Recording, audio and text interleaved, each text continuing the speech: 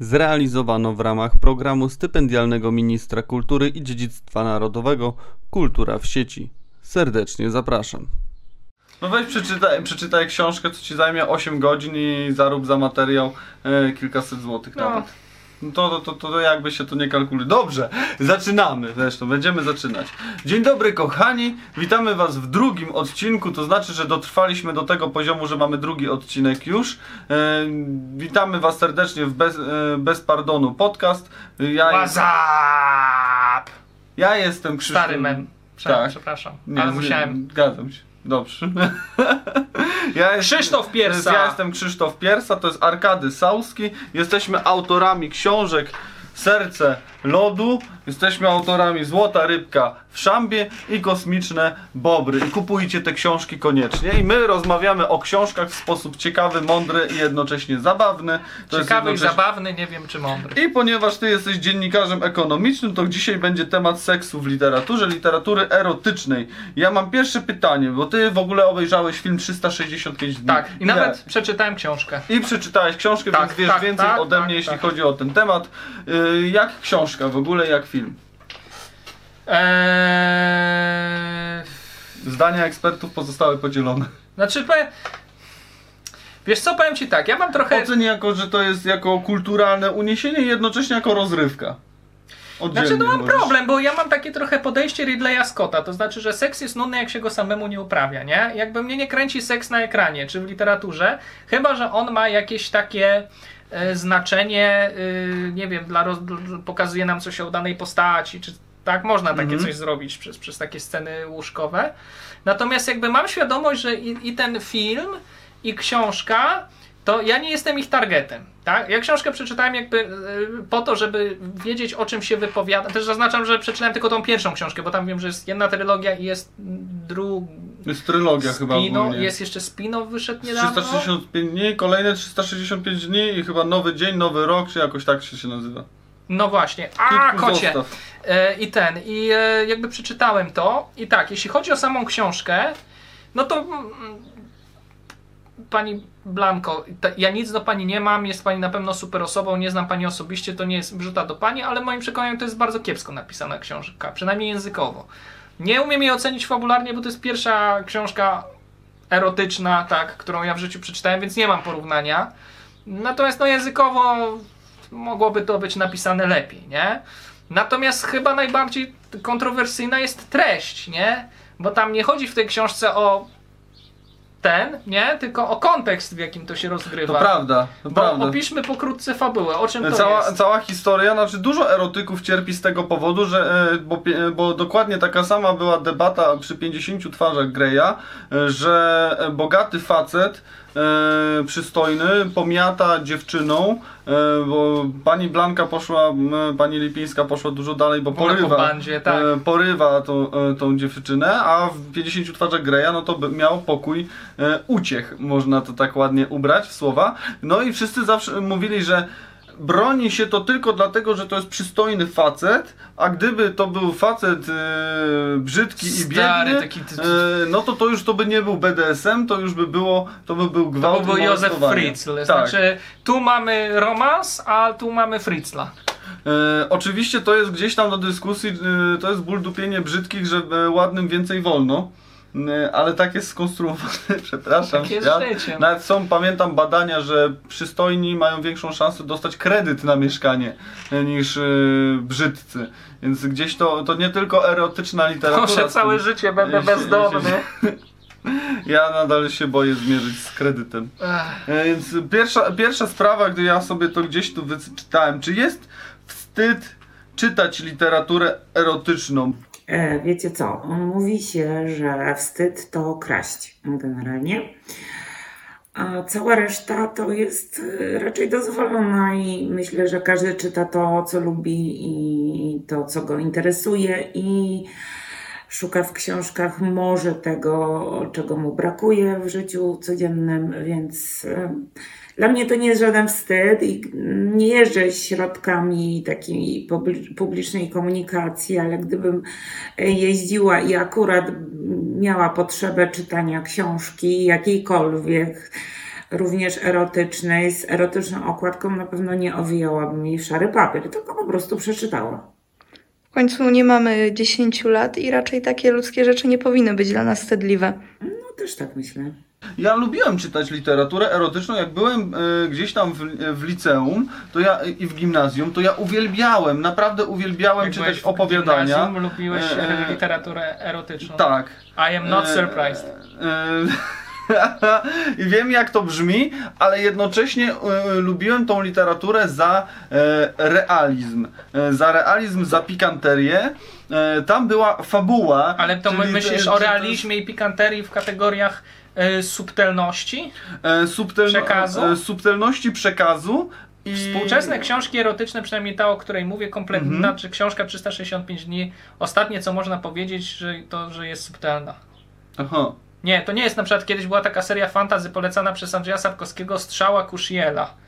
I to było fantasy z takim mocnym erotycznym akcentem. De facto to było fantasy erotyczne, ale ono było miało taką subtelność, właśnie taką pikanterię. To nie był, kurczę, nie wiem, Graham Masterton naturalistycznie opisujący, co wchodzi gdzie i co z czego wycieka, tylko to było takie rzeczywiście zniuansowane, subtelne. Natomiast to jest takie i tyle, nie? To smutno, Wiadomo, co miał znaczyć. To bym nie czytał tego za szczególnie. No ja to nie, no mówię, ja to przeczytałem z kronikarskiego obowiązku. Tym bardziej, bardzo dobrze, że klepnąłeś w ogóle, bo będzie łatwiej mi się montować teraz. A nie ma problemu, bo ogółem po prostu, no to nie jest subtelna literatura, nie? To nie jest subtelne, ale czy my się wstydzimy tej literatury? Bo mam wrażenie, ja nie uważam, że należy się, znaczy nie, no nie... Co kto lubi, tak? Daniel Muniowski ze ja Strefy mam się Czytacza się wstydzić? bardzo fajnie wypowiada na ten temat w ogóle, bo on wziął w obronę 365 dni. Nie do końca się zgadzam z jego oczywiście narracją, ale szanuję, bo rzeczywiście on uderza w ten sam argument troszeczkę co ty, żeby wyjść z elitaryzmu czytelniczego, że czytamy to dla rozrywki, to ludzie czytają to dla rozrywki i nic w tym złego, tak? po prostu. Nie, oczywiście, że nie. No słuchajcie, no ale dobra, no 365 dni, no to tak jak robić na przykład nie wiem, awanturę komuś, że nie czyta Szekspira w oryginale, tylko czyta książki epigonów Toma Clancy'ego militarne. Gdzieś czytałem porównanie, że Romeo i Julia to jest tak naprawdę tygodniowy romans gimbusiary z licealistą, który zakończył się śmiercią 4 osób. Tak, tylko że ty widzisz, ale to jest inna kwestia, bo Romeo i Julia jest wielkie nie dlatego, że ma wybitną fabułę, tylko dlatego, że było pierwsze. Tak. Właściwie że było tak. pierwsze. No bo tam był wcześniej Tristan i Izolda tak naprawdę, nie? Jest taki zarejestrowanym historycznie, bo nie... O mój Boże, przecież to były populistyczne potłuczyny, czyli na tamte czasy. Znaczy w tamtych czasach Szekspir był uznawany za po prostu jakiegoś populistą. Twórcę w ogóle Disco sztuki polo. dla plebsu, nie? Jezus Maria. Tak, teatr elżbietański. My teraz myślimy, Boże, teatr elżbietański. No ale wtedy teatr to była taka rozrywka. Przecież aktorzy nie mogli być wpuszczeni do Królestwa Niebieskiego, no bo to obok prostytutek w średniowieczu mniej więcej ich stawiano, tak? No tak. Przecież mieli własny krąg. Nie, no własnego kręgu w piekle nie mieli, ale tam byli przypisani do jakiegoś, nie? Także to my teraz jakby jesteśmy Sodomici, na tym etapie. byli uznawani za sodomitów. Tak, ale znaczy nie mówię tak, że nie, że się zgadzam, tylko że tak było. Natomiast rzeczywiście powiedział tak, mamy to nagrane, powiedział tak. Tak to zmontujesz, że tak to zmontuję. Ja cię przesunę trochę. O. Czy uważa pan, że aktorzy są sodomitami? Tak. Dziękuję, usłyszałem wszystko, co chciałem usłyszeć w tym wywiadzie. Co chciałem powiedzieć, bo się śmieszkuję strasznie dużo na ten temat. Na temat tej każdy na Boga czyta co chce. Ciekawe jest to, i to jest dla mnie clue troszeczkę dyskusji, jeśli chodzi o literaturę erotyczną, bo ona bardzo często się mówi, że ona daje zły przykład. Lipińska Gate. Autorka tłumaczyła porwanie i gwałt w książce jako romantyczne zachowania i później sama również broniła tego zachowania. Zarówno polskie, jak i zagraniczne media zrównały ją za to z ziemią. Rzeczywiście przegięła czy przesadzamy. No cóż, zacznijmy od tego, że ja szczerze mówiąc nie kojarzę, żeby gdziekolwiek i u kogokolwiek Blanka mówiła, że to ta scena konkretna, to porwanie czy gwałt, zwłaszcza ten gwałt na stewardessie, tak, to już nawet chyba trafi za chwilę do kanonu, że tłumaczyła, że to było romantyczne. Nie, to nie było romantyczne absolutnie i ona nigdzie nie mówiła, że to jest romantyczne, absolutnie nie. Ona mówiła, że to jest po prostu sytuacja, która rozegrała się między dwójką ludzi dorosłych, pełnoletnich, świadomych, co może się stać i że dlatego to nie był gwałt i w zasadzie czytałam książkę, byłam w kinie, widziałam film, widziałam scenę, widziałam ją nawet dwukrotnie. Dla mnie to nawet na pewno nie był gwałt. Nie sądzę, żeby to tak wyglądał gwałt. Ja sama nie byłam na szczęście zgwałcona nigdy, ale myślę, że tutaj nie, to po prostu przesadą jest określanie tej sceny jako gwałtem, ale tak samo jest przesadą moim zdaniem i tak samo przesadą jest właśnie ta krytyka, że ona promuje coś takiego jak gwałt czy przemoc i tak dalej. Nie, to jest po prostu literatura, to nie przywiązywałabym do tego aż takiej dużej wagi, mimo wszystko. Czytamy krwawe kryminały i nikt nie bierze pod uwagę, że teraz ludzie będą się mordować, bo przeczytali kryminały, Remigiusz Mróz sprzedał 1 000 000 egzemplarzy, to teraz będą się ciąć po prostu nawzajem. Nikt nie ma z tym problemu. A jak jest erotyk, to mówią, teraz wszyscy będą się gwałcić. To już wchodzisz naprawdę na... No to już zapodałeś potężną pigułę, bo... Kurczę, no to powiem Ci, że to jest tak trudne pytanie, które zadałeś, bo... To pytanie miało za 2 minuty przynajmniej. Tak, ale no bo tak, z jednej strony rzeczywiście coś w tym jest, co mówi. No to jest stary jak świat kazus, że jak grasz w GTA, to wyjdziesz i będziesz zabijać ludzi, nie? GTA zrobiło się bezpłatne i tydzień później mamy rozruchy w Stanach Zjednoczonych. Przypadek? To na pewno to nie sądzę. To na pewno I powiedzcie mi teraz, że gracze, że tak nie jest. No ja muszę nagrać o tym materiał terapeutyczny. Natomiast chyba wszystko zależy od tego, w jakim kontekście to wszystko umieszczasz i tak dalej. No jednak Remigiusz Mróz no nie jest moralistą, ale też nie opisuje przestępczości, zbrodni jako coś fajnego, nie? Ale czy każdy autor troszeczkę nie jest moralistą? No nie będzie troszeczkę każdy autor moralistą? Jeśli ma przerost ego, to tak. Bo każda, no jak ma przerost tego, to na pewno, ale no każda książka o Auschwitz nie jest, może to jest mocny przykład, ale no, dotyczący II wojny światowej i Holokaustu, poruszający temat Żydów w czasie II wojny światowej, to każda ta książka jest moralizatorska. Każda ale jedna. To jest jednak inny... W przypadku Auschwitz ciężko jest zniuansować, znaczy nie wyobrażam sobie mimo wszystko książki, która na jednej skali kładzie zamkniętego tam Żyda, Cygana czy Polaka, tak? I przedstawia ich cierpienie i później przedstawia SS-mana, który wraca do domu i jest zmęczony, bo cały dzień musiał obsługiwać komorę gazową. No jednak nie ma chyba dzieła w kulturze takiego, które by stawiało jakby znak równości między tym. Chyba więc nie. Trochę nie wiem, czy to jest dobry przykład. Raczej bym na przykład... masło maślane. To jest zły przykład na przykład. Tak. Raczej bym wskazał taką książkę Jamesa Ellroya Silent Terror. Ona chyba nie została wydana w Polsce i ona była dość kontrowersyjna w Stanach. James Ellroy to jest w ogóle najwybitniejszy żyjący autor kryminału na globie. A nie znacie go dlatego, że polskie wydania są bardzo kiepsko przetłumaczone i tylko dlatego on nie jest fenomenem w naszym kraju. Natomiast to jest geniusz literacki. I on napisał parę lat temu, znaczy dawno temu już, taką książkę Silent Terror, w której opisywał drogę seryjnego mordercy z punktu widzenia tegoż seryjnego mordercy. I ta książka wywołała straszne kontrowersje, bo rzekomo ona wybielała go jakoś i tak dalej, a ona po prostu opisała dziecięcą traumę tego człowieka, który tam był molestowany i tak dalej, i dlatego jakby też ale ona nie czyniła tego w taki sposób, że oj, on był molestowany, no to wszystko Że jest wybaczone. wszystko okej. Ale mamy dużo seriali pokazywała... dotyczących takich z punktu widzenia mordercy, wybielające mordercę, chociażby Hannibal, gdzie on morduje i zjada ludzi. Nie oglądałem Hannibala. I my w pewien sposób kibicujemy mu w tym serialu, że mamy nadzieję, Dexter że taki wszystko... serial był, Dexter nie? dokładnie tak samo. Obecnie mamy na Netflixie You o Stalkerze. Jaki to jest zryty serial! A my O wiemy, Boże. że on nie jest dobry, ten gościu, a jednocześnie mamy negatywne emocje wobec jego przeciwników. Tak, jest taki mindfuck, nie? Trochę.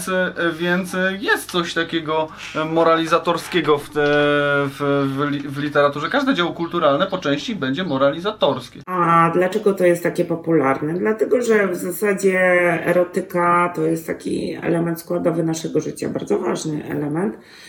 No i praktycznie wszyscy prędzej czy później doświadczymy erotyki w swoim życiu, a jeżeli chodzi o książki, tak naprawdę ja nie uważam, żeby książki były erotyczne. Książki nie są erotyczne, książki są romantyczne, są o miłości, a nie, bo sama erotyka, no to nie, to byłaby bardzo nudna książka. Jeżeli książka byłaby całkowicie erotyczna, składałaby się tylko ze scen erotycznych, nie miałaby zupełnie sensu.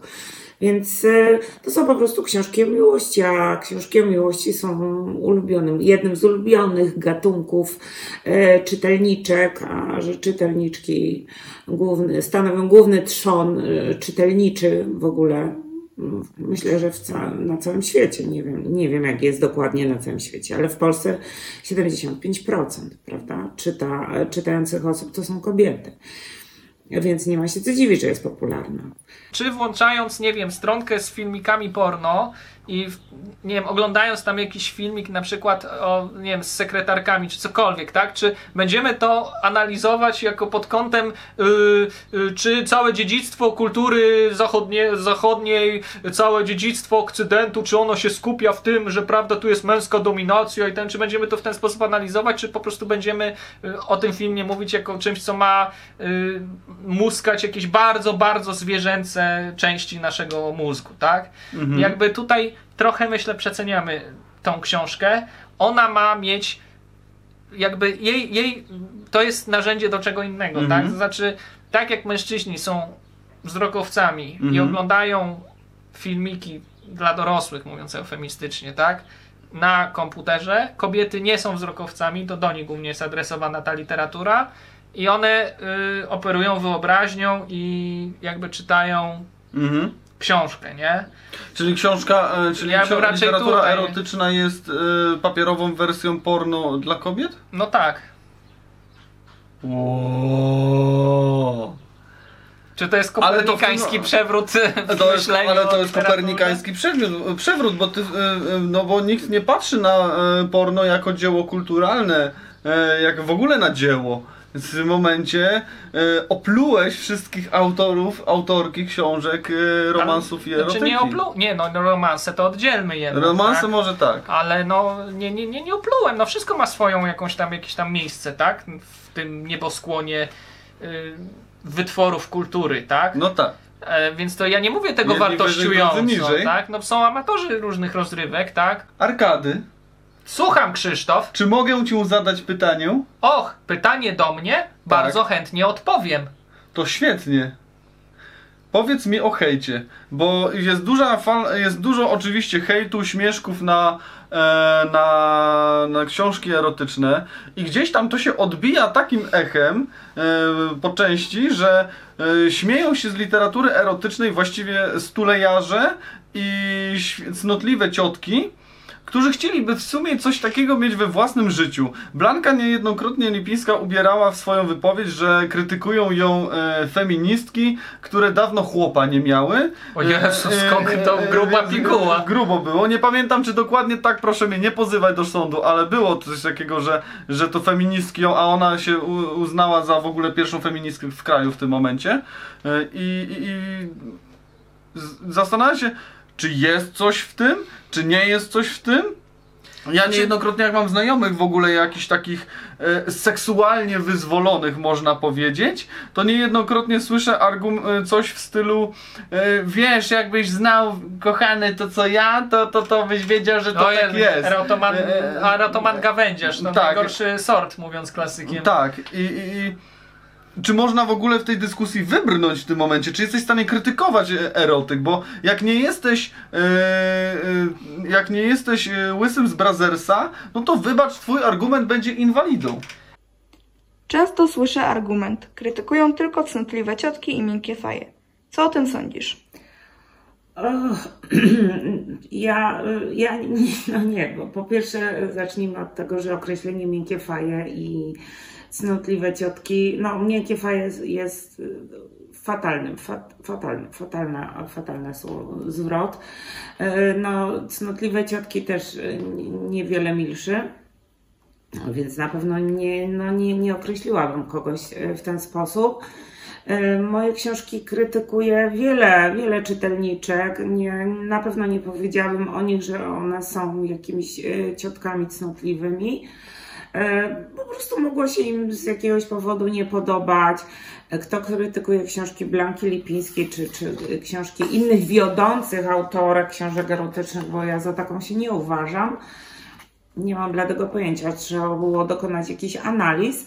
Ale na pewno uważam, że jedyne prawo niezbywalne do krytyki jakiejkolwiek książki ma osoba, która tę książkę przeczytała.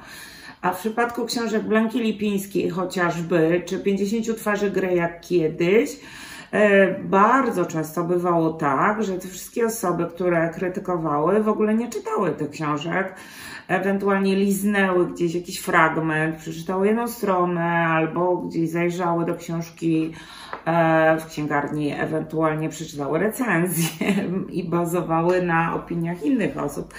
I to jest rzeczywiście bez sensu, ale jeżeli ktoś przeczytał i mu się nie spodobało i sobie skrytykował, to na pewno nie jest ani miękką fają, ani cnotliwą ciotką, ani cnotliwą fają, ani miękką ciotką, ani żadne z tych jakichś takich dziwnych określeń. Po prostu mu się nie podobało. Znaczy ja uważam, że w ogóle może to będzie takie pięknoduchostwo, ale ja uważam, że hejt w ogóle nie powinien być obecny, tak? W rozmowie o czymkolwiek, być, tak. Nie? Bo tutaj czym innym jest krytyka jakaś taka moim zdaniem uzasadniona, jak na przykład to, co ja wyraziłem na początku programu, czyli że jest to moim zdaniem dość topornie napisane, te sceny erotyczne nie są jakieś porywające, innowacyjne, że jest to taki przeciętniak, nie? Ale to jest jakby krytyka, to jest wyrażenie mojej opinii. Nie piszę, że to jest książka, która w ogóle śmierdzi kupą, autorka jest głupia, w ogóle... Czytelnicy też są głupi. Czytelnicy też, w ogóle ja tym gardzę. Nie, bo to jest już hejt, nie? Głupia książka dla głupich ludzi. Ale wiesz co, ja nie wiem, czy w ogóle warto z tym dyskutować. Hejterzy będą zawsze. Nie przekonasz hejtera, nie przekonasz racjonalnymi argumentami. Bez względu na to, czy o jakim dziele mówimy, tak? Nie wiem, wybitni pisarze w stylu Sapkowskiego też mają ostrych hejterów, tak? Więc jakby hejt to jest w ogóle postawa emocjonalna, nie intelektualna, więc rozmawiając o tym intelektualnie, to i tak nobilitujesz to znacząco względem tego, co to jest, nie? Hejt będzie zawsze. Można się zastanawiać, na ile on jest jakoś tam uzasadniony, bo są autorzy, nie mówię, że pani Lipińska akurat, bo jakby nie znam jej jakoś tam wypowiedzi prywatnych aż tak dobrze, ale są autorzy, którzy rzeczywiście lecą na tym, nie, że zaogniają ten hejt. Jakby lecą na tym, że patrzcie, tu mnie uderzył, tu mnie biją, nie? Też takie ten syndrom ofiary lubią tym reklamować, że patrzcie, tu mnie hejtują, to kupcie moją książkę. Tu chyba tego nie ma. Vega chyba robił tak z filmem Polityka, że ten film to dość nie żałosna podoba się... była że niby jemu chcą zakazać ten film. No naprawdę, film, który był jednym z chyba z najbardziej kasowych filmów Vegi, tak, i kto mu zakazuje, panie Patryku, seriously, szanujmy się, ale nie, tutaj po prostu, czym innym jest jakaś tam dyskusja na temat tego, co w tej książce, mówię o książce pani Lipińskiej, co tam jest i czy... Ale w ogóle książek erotycznych, bo może nawet nie czepiajmy się samego 365 dni, co powiedzmy o samych książkach erotycznych, bo to ogólnie jest wokół tego taka narracja. że tak krytykuje się, ale czy też ta obrona, linia obrony pod tytułem jak nie jesteś gerojem w seksie, to się nie wypowiadaj, bo to znaczy, że zazdrościsz. Ale to jest równie głupia forma obrony, jak głupi jest ten atak, tak?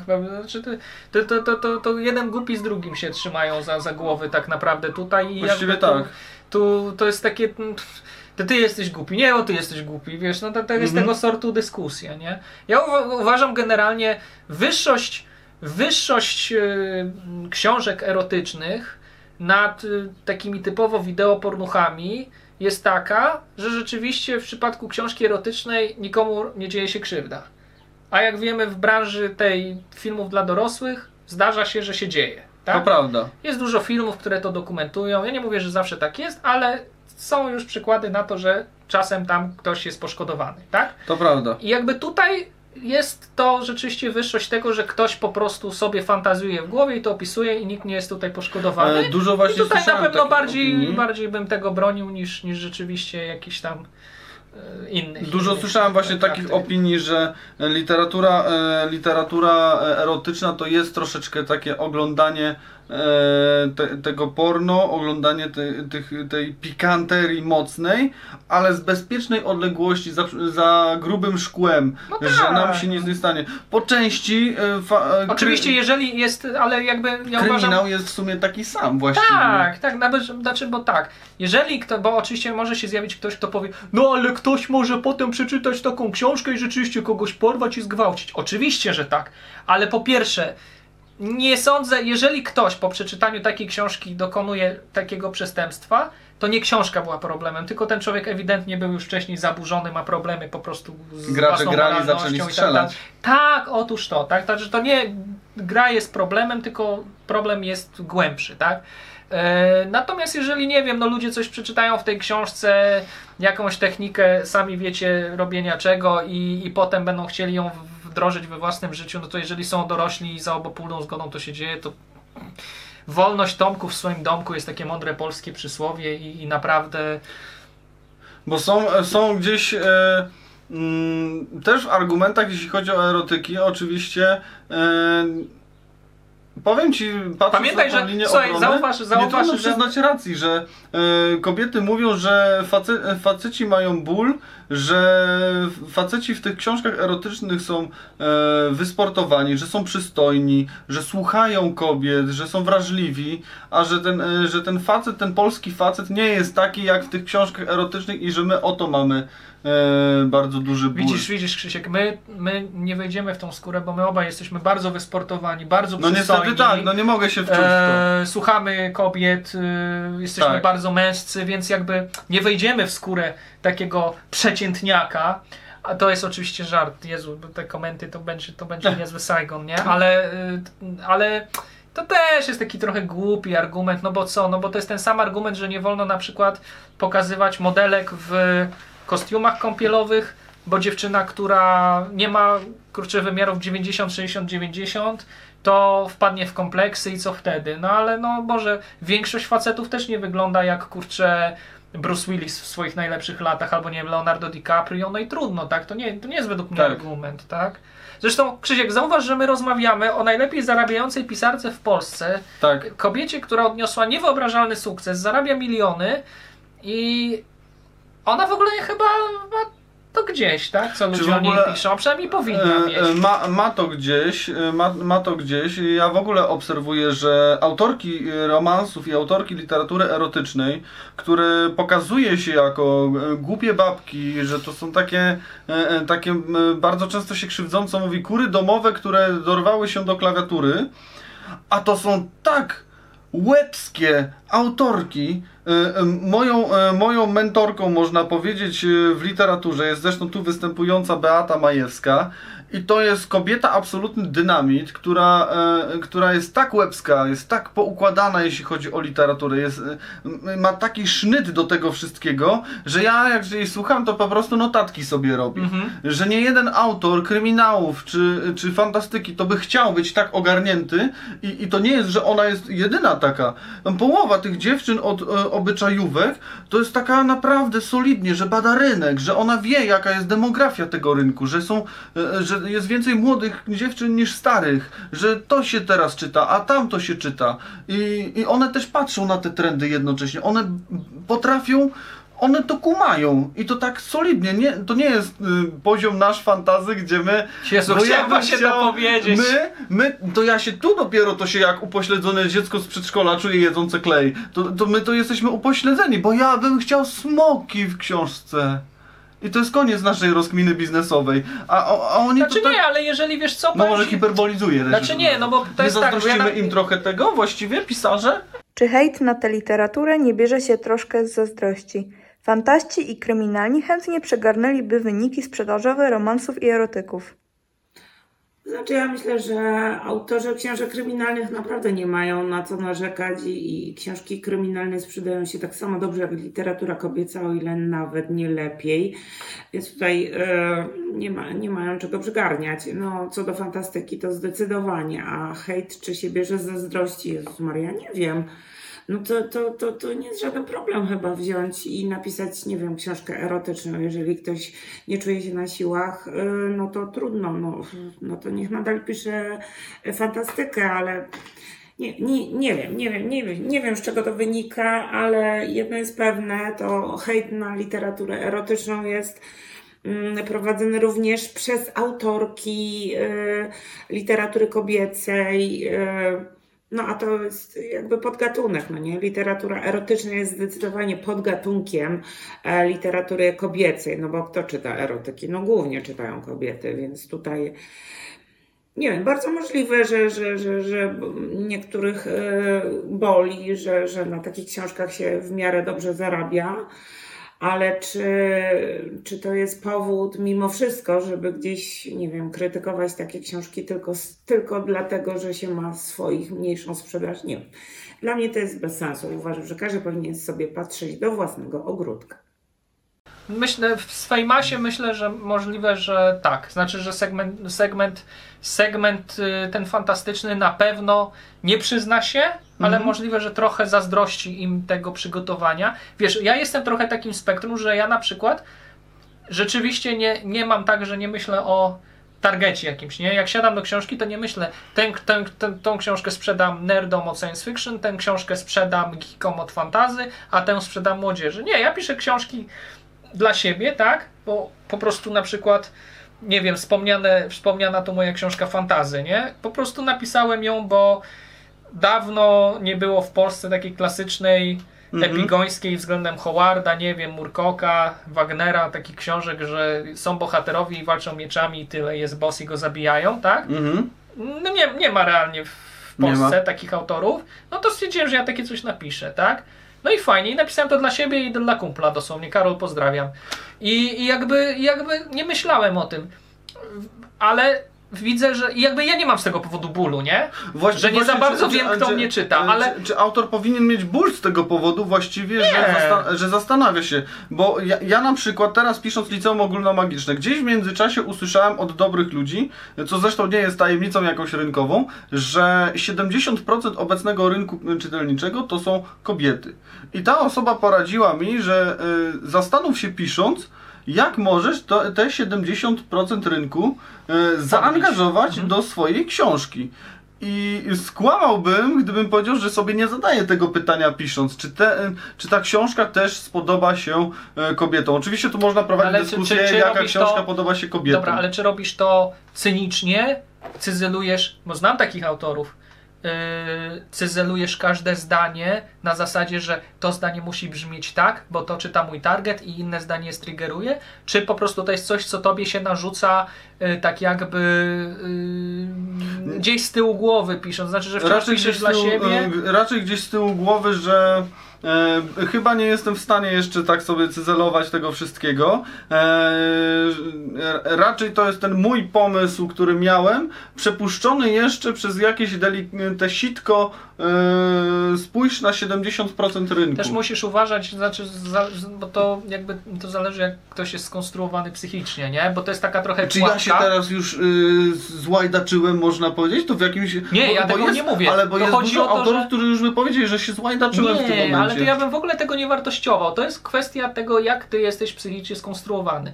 Jedni są skonstruowani tak, że są rzeczywiście w stanie pisać pod target, cyzelować każde słowo, każde zdanie, bo taki jest target tej książki. A inni z kolei nie. No inni to tam po prostu mają wylane w to, piszą dla siebie i ale to jest też pewna pułapka dla autora. Ale czy oni mogą mieć pretensje potem, że ta książka się nie sprzedaje? Ja nie mam, znaczy moje książki się sprzedały akurat dobrze, wiesz, ale nie mam. Fantastyce to jest długi argument. Gdyby się sprzedały źle. Dla mądrych ludzi jest mało.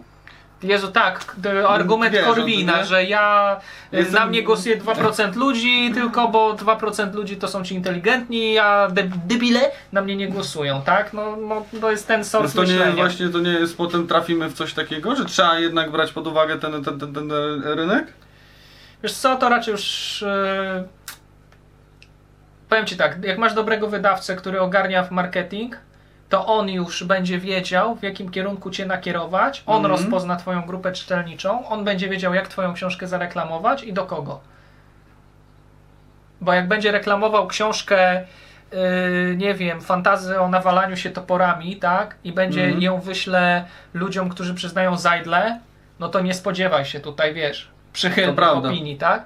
Ale jak wyślę ją ludziom, którzy tęsknią za Moorcockiem i Wagnerem, no to już jest inna ta, nie? Zasadniczo nawet jeśli chodzi o literaturę erotyczną, bardzo głośno krzyczymy przeciwko niej, ale fantastyka jest przecież pełna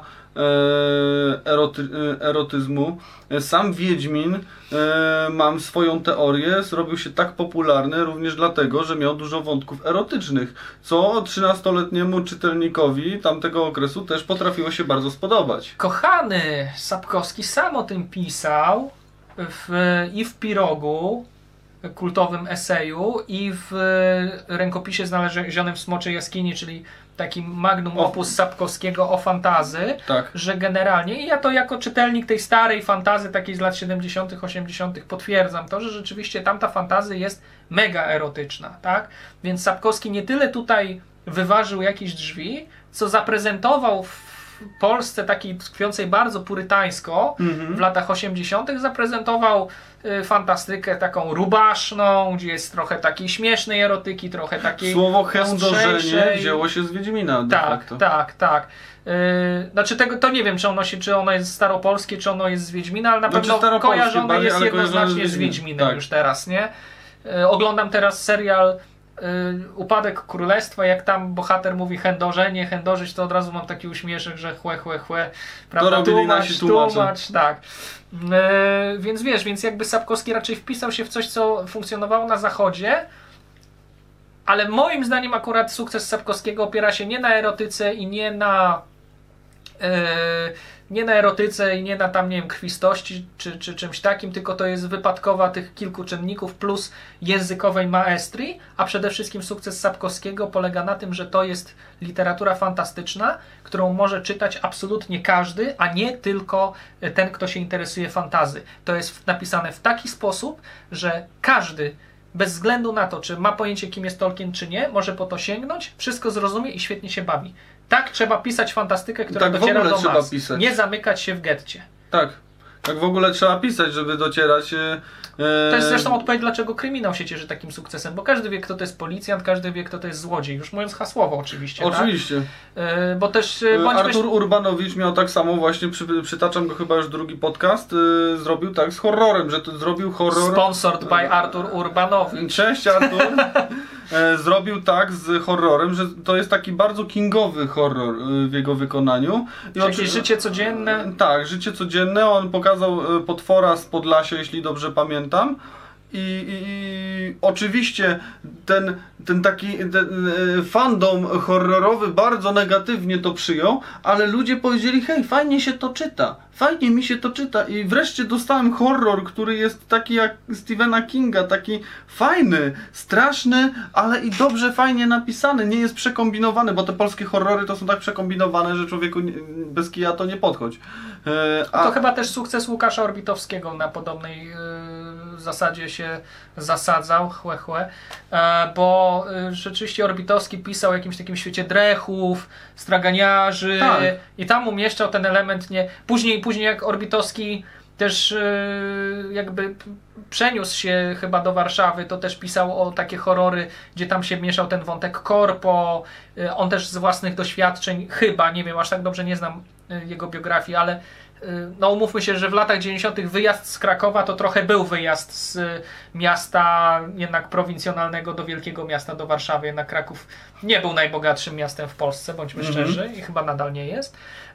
I jakby on trafiał w te emocje ludzi, którzy czytając to dojrzewali wraz z nim, tak? Bo też byli z małej miejscowości, to czytali na początku kariery Orbita horror o małej miejscowości, a potem wyjeżdżali do Warszawy i pracowali w korpo i nagle okazywało się, że jakby to jest o tym. Oczywiście jakby najwyższym levelem, takim najwyższym levelem, jak Orbitowski zaczął, na którym jest do dzisiaj, tak? To, na który się wspiął, to był już ten horror zasadzający się o te kwestie historiozoficzne, nie? Bo tam przecież psy wigilijne nie są o tym, że typa nawiedzają straszne, upiorne psy w Wigilię, tylko jest o tym, że on był literatem, który się zaprzedał w PRL-owi, komunie, nie? To jest, grozą są jego wyrzuty sumienia, zniszczona relacja z synem, a nie to, że tam pies go zagryzie w Wigilię, nie? W książkach, załóżmy erotycznych, czy też w romansach takich typowych, z jakąś tam nutką erotyzmu, czytałam przeróżne książki takie i są i łagodne, są i z jakąś przemocą, są z taką turbo mega przemocą, są bardzo hardkorowe, ale ja wychodzę z prostego założenia, chcącemu nie dzieje się krzywdy, jeżeli ktoś sięga po tego typu literaturę, to znaczy wie, na co się pisze. Najczęściej można przeczytać wcześniej opinię o danej książce, można zajrzeć na tył okładki. Zdecydowanie jest to literatura dla osób pełnoletnich, więc jeżeli jakiś młody człowiek sięgnie po taką książkę, no to sorry, ale nie mamy na to wpływu, tak samo jak nie mamy wpływu na to, że nasze dzieci nastoletnie, czy też nawet nie nastoletnie jeszcze, wchodzą do internetu i oglądają porno. No tak po prostu jest. Więc jeżeli po taką książkę sięga ktoś, kto jest pełnoletni, dorosły, świadomy, zdaje sobie sprawę, co jest w środku, no to nie bardzo rozumiem, dlaczego robi jakiś siwy dym, że nie wiem, że to jest erotyk, że to jest porno, że to jest to, tamto, siamto, owamto. No to jest takie to jest. No, filmy pornograficzne, erotyczne też takie są. No i obecne książki to nie jest jakiś przełom, że to jest jakaś nowość, że kiedyś nie było książek erotycznych. Były i to takie erotyczne, że matko jedyna. Jest taki człowiek, istniał pisarz Marquis, tak?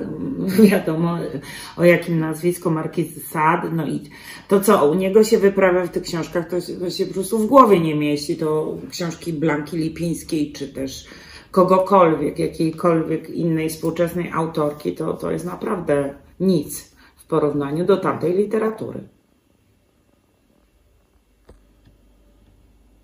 Czy ty byś napisał erotyk? Tak, bardzo chętnie. Mam nawet pomysł, ale nie zdradzę go, bo Wiesz co, ja go napiszę... Bo ja się borykałem z tym, myślałem, że napisałbym. Z jednej strony pragmatycznie, bo jak to mówił pan Krab, lubię pieniądze, a z drugiej strony, bo chciałbym się zmierzyć, bo lubię sobie stawiać wyzwania, ale pomyślałem sobie, może niesłusznie, ale pomyślałem sobie, jestem terapeutą uzależnień. Jeżdżę do szkoły również z tematyką profilaktyka uzależnień. Piszę książki również dla młodzieży jak Kosmiczne Bobry.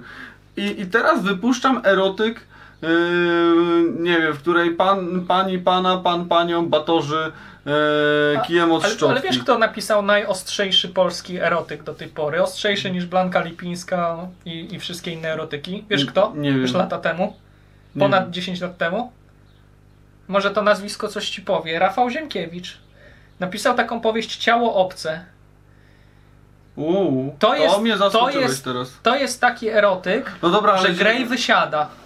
No dobra, ale czy to rzutuje, to by rzutowało na mnie w dalszym ciągu, myślę. No na Ziemkiewicza rzutowało długo. Na Ziemkiewicza w takim razie rzutowało. Bo oczywiście recenzenci zaczęli doszukiwać się w głównym bohaterze, który tam zresztą był... Ziemkiewicza. Tak, Ziemkiewicza, no bo główny bohater był dziennikarzem prawicowych mediów. Przypadek? Znaczy przypadek, bo generalnie Ziemkiewicz po prostu chciał wyjść z opisu środowiska, które zna.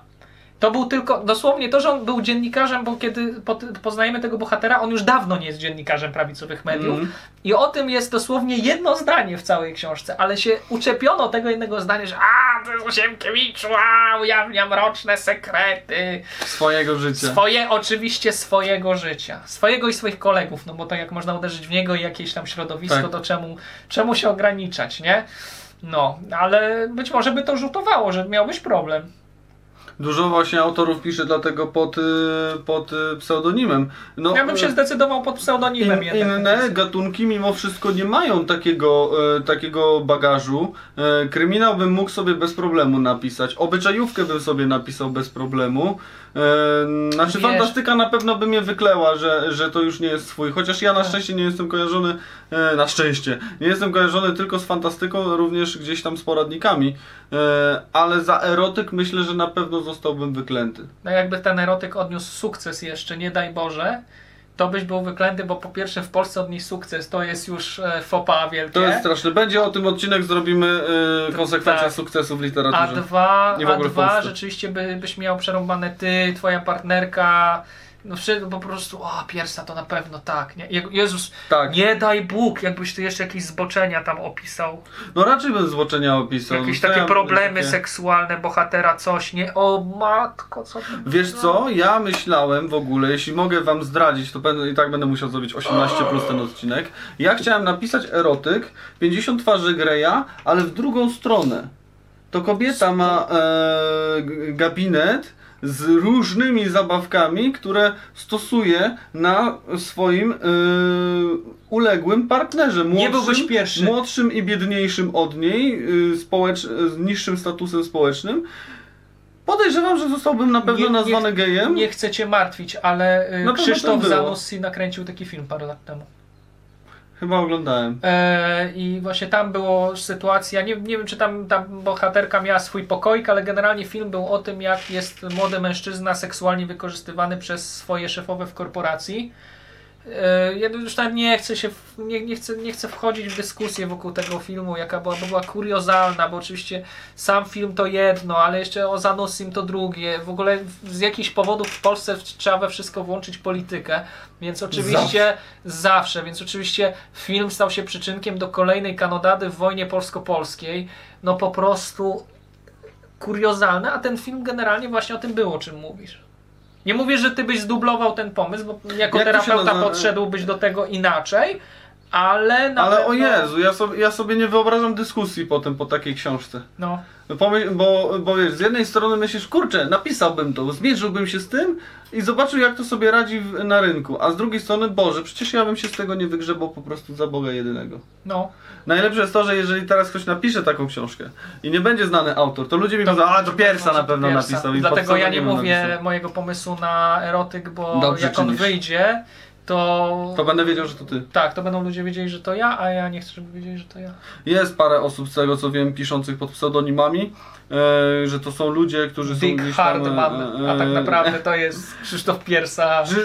Ale w zasadzie tak, że to są szanowani jacyś szanowani. Jakby autorzy erotyków nie byli szanowani, ale to są, że ludzie są jakichś postawnych stanowisk i że nie chcą, żeby to wyszło na jaw, że piszą erotyki, a mają po kilka po prostu tomów. No, to by było tak, to by mogło być dla nich kłopotliwe, no bo mówię, rzeczywiście z jednej strony po prostu autorka erotyku jest w stanie zarobić na nim potężne pieniądze i super, ale z drugiej strony mamy takie po prostu, że w ogóle nie dość, że sukces to jest wstyd, to jeszcze, ale w ogóle o ruchaniu książka? No to nie, ona powinna odnieść sukces pisząc głęboki, ambitny dramat o dwóch bezrobotnych ze Słupska, prawda, coś to, tak, powinna odnieść kasowy sukces. Nie wiem, o dramacie dziejowym jakiejś mniejszości narodowej. Ja przyznam, że zawsze bolą mnie, zresztą o tym też zrobimy odcinek o hejcie w literaturze. Koniecznie. Dużo będzie odcinków. Bardzo często słyszę takie właśnie, że Blanka napisała głupią książkę i zawsze pytam, skoro Blanka napisała taką głupią książkę, prostą książkę, skoro te wszystkie autorki erotyków piszą takie głupie, proste książki, to dlaczego wy nie napiszecie takiej prostej książki? Lepszej, nie? Lepszej, pokażcie jak napiszcie lepszą książkę, jak wy rozumiecie, albo jeżeli to jest taki łatwy hajs, to dlaczego wy tego nie zrobicie? Dlaczego nie? Felix W. Kres, czyli mój taki mistrz literacki, napisał kiedyś, że nigdy się nie pisze dzięki czemuś, tylko przeciwko czemuś. I ja się wtedy z tym nie zgadzałem, ale to prawda, bo ja na przykład sam zacząłem pisać przeciwko temu, że Kres przestał pisać.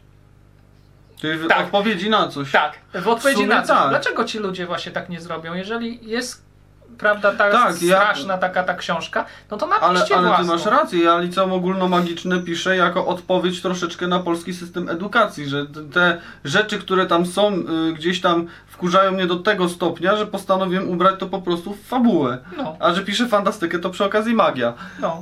Więc faktycznie piszemy przeciwko czemuś właściwie. No i to jest właśnie, i dlatego mówię, no jeżeli jest tak źle, no to Ale napiszcie, czy odnieście autorkom większy erotycznym w takim razie brakuje seksu? Ale ja absolutnie nie wchodzę nikomu do łóżka, więc nie wiem. Nie odpowiem na tak postawione pytanie. Bo to jest wchodzenie już komuś pod kołdrę. Ja w ogóle uważam, że Ale wchodzenie w pojawia życie się to prywatne bardzo jakieś... często. Zauważ, że to się to jest też ciekawe, że w kryminale nikt nikogo nie pyta, że zabił pan kogoś, czy był pan świadkiem morderstwa. Ale i w że był ogóle. taki przypadek, nie? Że Były gościu takie napisał chyba. kryminał. Na kogoś podstawie zabił swojej, się. tak. A w erotykach to mamy jakieś takie od razu przyzwolenie i jest takie od Takie razu wścibstwo wychodzi z wścibstwo, nas. tak, że a to miała pani takie doświadczenia? A skąd pani wiedziała? Czy pani uprawia seks? Jest takie już ten legendarny wywiad w tym momencie z aktorką z 365 dni, gdzie no, się dziennikarz nie popisał, ale jest jakieś w tym przyzwolenie takie o tym mówienie? Czy... No jest takie wścibstwo na pewno wychodzi z ludzi, nie? Że generalnie jeżeli ktoś pisze takie książki, to jakby daje mi prawo do tego, żebym ja ingerował w życie erotyczne tej osoby. Żebym go pytał o seks. I bym go pytał o to, tak. No i czy to jest uzasadnione? No nie, no też nie chciałbym, żeby... Chociaż wiesz co, no czasem też się zdarza, że na przykład autorzy, którzy piszą fantasy, nie? To są odpytywani z tego, czy byli w grupach rekonstrukcyjnych i tak dalej, nie? Ale to nie ma... to się bardzo często tak, łączy, tylko że zauważ, że to nie ma charakteru złośliwego. To prawda. To jest takie, wiesz, ja na przykład nigdy nie byłem w grupach rekonstrukcyjnych, mam wielu znajomych rekonstruktorów, ale sam nie biegałem ze sprzętem i tak dalej, aczkolwiek wiem, jak się walczy, wiem, jak się czuje człowiek w zbroi i tak dalej. Ale na przykład dla mnie takie pytanie jest naturalne, ale też wiem, że ono nie ma złośliwej konotacji. To nie? prawda. A pytanie do autorki erotycznej najczęściej... No i co tam wyże, nie? Jak tam, Tak. co? Mąż pani nie rucha, co? Tak, i to ma wydźwięk. Przepraszam państwa, ale ma tak. taki wydźwięk, tak. Ale jak przyjdzie osoba zapytać, nie wierzę, że autorka 50 twarzy Greya nie dostała pytania, jak zrobić dobry BDSM. No pewnie dostała. I to takie, wiesz, takie szczere pytania, normalne. Hej, bym chciał się dowiedzieć, nie zapomnę prelekcji na Pyrkonie, kiedy, nie na Pyrkonie, na Kopernikonie, poznałem serdecznie Kopernikon, kiedy była po 22 prelekcja dotycząca BDSM-u i przyszła masa osób zaciekawiona, że to będzie takie jak w 50 twarzach Greya i przyjdzie w ogóle taki Grey w garniaku i w ogóle. Z tego co wiem od ludzi, którzy się na tym znają, to w Greyu w ogóle jest ten opis BDSM jest bardzo taki... mało profesjonalny, w ten sposób to powiem. Podobno nie jest to... Przyszedł gościu, powiem ci, taki gościu, chudy, żylasty, długie włosy i jak rzucił liną na stół 20 metrów liny, to ja byłem sztywny w środku, ja się bałem, może do This just in, Krzysztof Piersa był sztywny. Wiedziałem, ja tego nie wypikam już. Ale byłem przerażony. Ja czułem się naprawdę przerażony i widziałem po sali, że 3/4 osób na sali miał... To nie jest jak 50 twarzy Greya. No ale wiesz, to też natrafiamy, jakby wchodzimy tu w inną sferę, tak? No bo to jest jak, nie wiem, jak piszesz książkę o wojnie, nie? Ale chcesz, żeby ta książka była popularna, to nie napiszesz, kurczę, w tej książce o wszystkich okropieństwach wojny, tak? Bo to jest takie... I tu jest bo tak musisz samo, się tym pasjonować. No. Historyk pasjonuje się, autor książek historycznych pasjonuje się historią, więc można by założyć, że osoba pisząca książki erotyczne pasjonuje się erotyką, seksem. No tak, no ale raczej zwykle tak jest, ale to nie znaczy, że ona opisze wszystkie, wiesz... O kurde, ale mam rozkminę. Czy nasz w ogóle hejt na literaturę erotyczną nie wynika z seksualnej zaściankowości Polaków? Że nam jest ciężko mówić o seksie, że edukacja seksualna, to jest moja teza teraz, uważaj. Edukacja seksualna w Polsce leży i kwiczy od 30 lat. Poza Wisłocką to się nic w Polsce nie wydarzyło od tego czasu. I czy my dlatego przyjmujemy takie emocje gigantyczne, wzbudza w nas literatura erotyczna, bo ktoś powiedział o tabu, które dla wielu do tej pory jest totalnym tabu. Mówienie o seksie jest tabu, a tu przychodzi osoba, która mówi bez skrępowania o tym. Czy to może stąd wynikać cała ta wściekłość, lawina, emocje pozytywne, negatywne, zainteresowanie, pasja, nienawiść, te wszystkie to nie wynika z tej seksualnej zaściankowości trochę? Nie wiem. Ale żem to, dajcie znać w komentarzu, czy tak nie sądzicie, bo to wymyśliłem naprawdę dobrą tezę, że to nie jest Ale to by wtedy znaczyło, że Amerykanie są równie zaściankowi jak my, bo zauważ, że nawet bardziej, bo zauważ, że jednak ekranizacja 365 dni jest jednak pod względem erotycznym bardziej hardkorowa niż ekranizacja 50 twarzy Greya. To prawda. I to znaczy, a Amerykanie jednak mają edukację seksualną. Można oceniać, na jakim ona jest poziomie, ale ją mają bardziej zaawansowaną niż my. No i teraz... Czy my mamy jakąś na ten moment? No okej, you got me. Ale rozumiesz, o co mi chodzi, rozumiem, nie? o co chodzi. Ale wiesz co, mi się wydaje, że to raczej wynika po prostu ze wścibstwa, nie? Obecnie propos Stanów Zjednoczonych i 365 dni, to sam film został bardzo mocno skrytykowany przez zagraniczne media, bo po tym jak się 365 Ale sukces, za to mówią o nas! Tak. Oczywiście wylało się w internecie, że haha, film został skrytykowany. Ja muszę powiedzieć, że oglądałem fragmentarycznie ten film i muszę powiedzieć, był bardzo fajnie zrealizowany pod względem technicznym. Tak, technicznie ten film że to jest wygląda świetnie. taki amerykański kino. Znaczy ten film, w ogóle reżyserka tego filmu, ona zasłynęła takim filmem też tak naprawdę erotycznym, Big Love. I to jest... Znaczy, ta reżyserka dała się wplątać też trochę na własne życzenie w taką dość kuriozalną sytuację, w której ona wdała się w ostrą polemikę z krytykiem filmowym, podczas gdy rzeczywiście ta pani ma oko do scen erotycznych. Ona umie je nakręcić, no i chwała jej, Boże, no jeden nakręci świetną strzelaninę, inny nakręci świetny dialog przy wódce, a ktoś inny jeszcze nakręci świetnie scenę erotyczną i to naprawdę nie jest powód do wstydu. Tak, technicznie tak, ten film jest on ma bolączki tam inne, tam dramaturgia leży w tym filmie, on jest też nudny trochę, ale te sceny są nakręcone bardzo pomysłowo, tak? Usłyszałem z krytyki, jeśli dobrze zacytuję, te recenzje amerykańskie, można powiedzieć, że zarzuca się, Amerykanie że to jest, oglądali nas że to jest historia pustej dziewczyny, która została porwana i uznała, że to jest w porządku. Oni bardzo mocno skupili się właśnie na tej warstwie, ale tu ja się trochę zgodzę. Znaczy nie wiem, czy pustej dziewczyny, ale na pewno że to jest jak Piękna i Bestia, że porwano dziewczynę i ona ma się teraz w nim zakochać i ma go pokochać i pomija już fakt, że on porwał ją i jest przemoc i on morduje, ale on jest fajny i zapewnia jej kilka orgazmów, jak to było, to jest cytat już bezpośrednio z tej... No to jest w ogóle, ale to jest też problem tej powieści, która już w pierwszej scenie tak naprawdę ma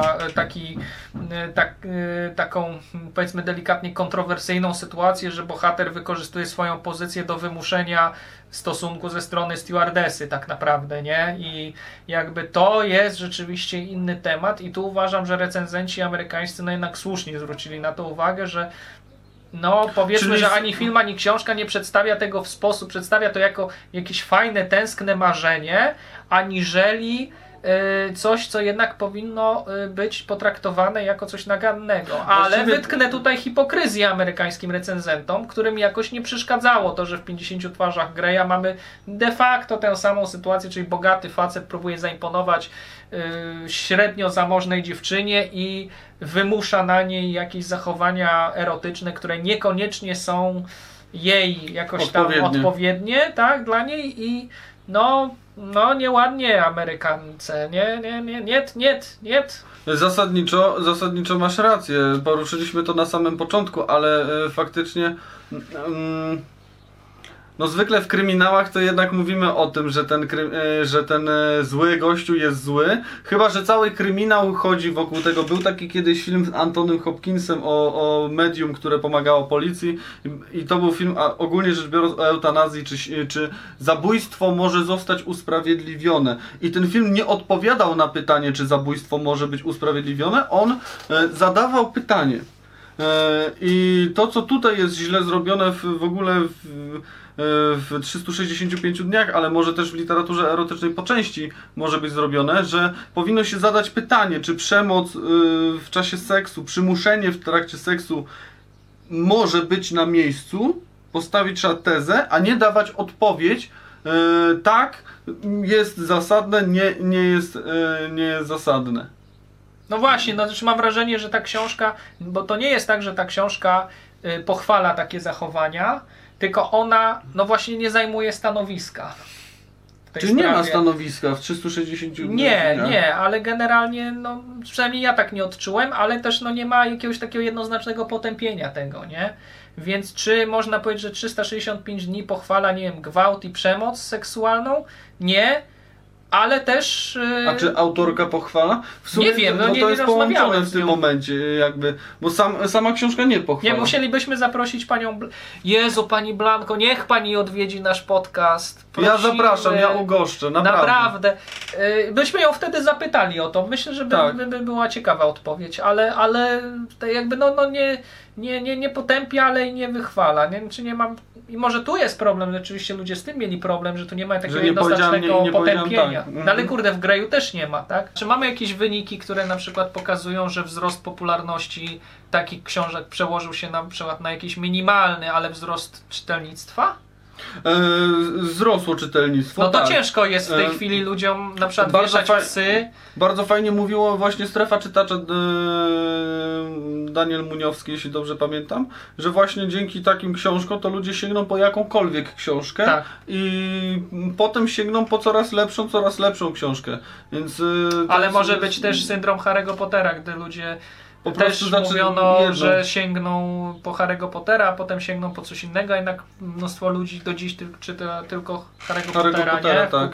Więc może być też, ale kurde, no czytają, tak? No, czytają, no. Myślę, że to...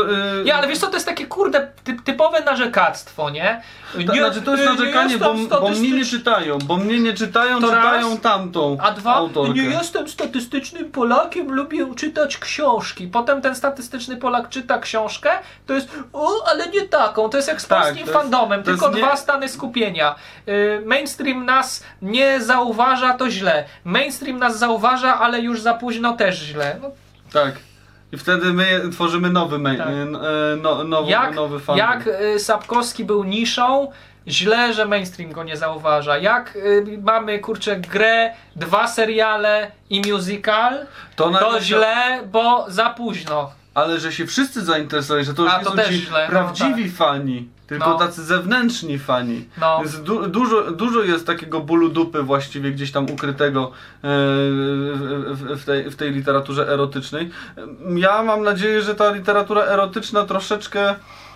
Przyznaj się, że ciebie po prostu boli, że Blankę Lipińską czytają, a Piersę nie. Wiesz co, ja lubię jak ludzie mówią w ogóle mi, i to mówię całkowicie poważnie, jak ludzie mówią na przykład, że takie ludzie czytają głupie rzeczy jak Blanka Lipińska, albo głupich jak Remigiusz Mróz. Ja bym chciał umieć pisać jak Remigiusz Mróz. Jeżeli głupim i kiepsko piszącym jest ten, który ma 1,5 miliona sprzedaży, to ja bym się kurczę nie obraził na te 1,5 miliona sprzedaży. Naprawdę.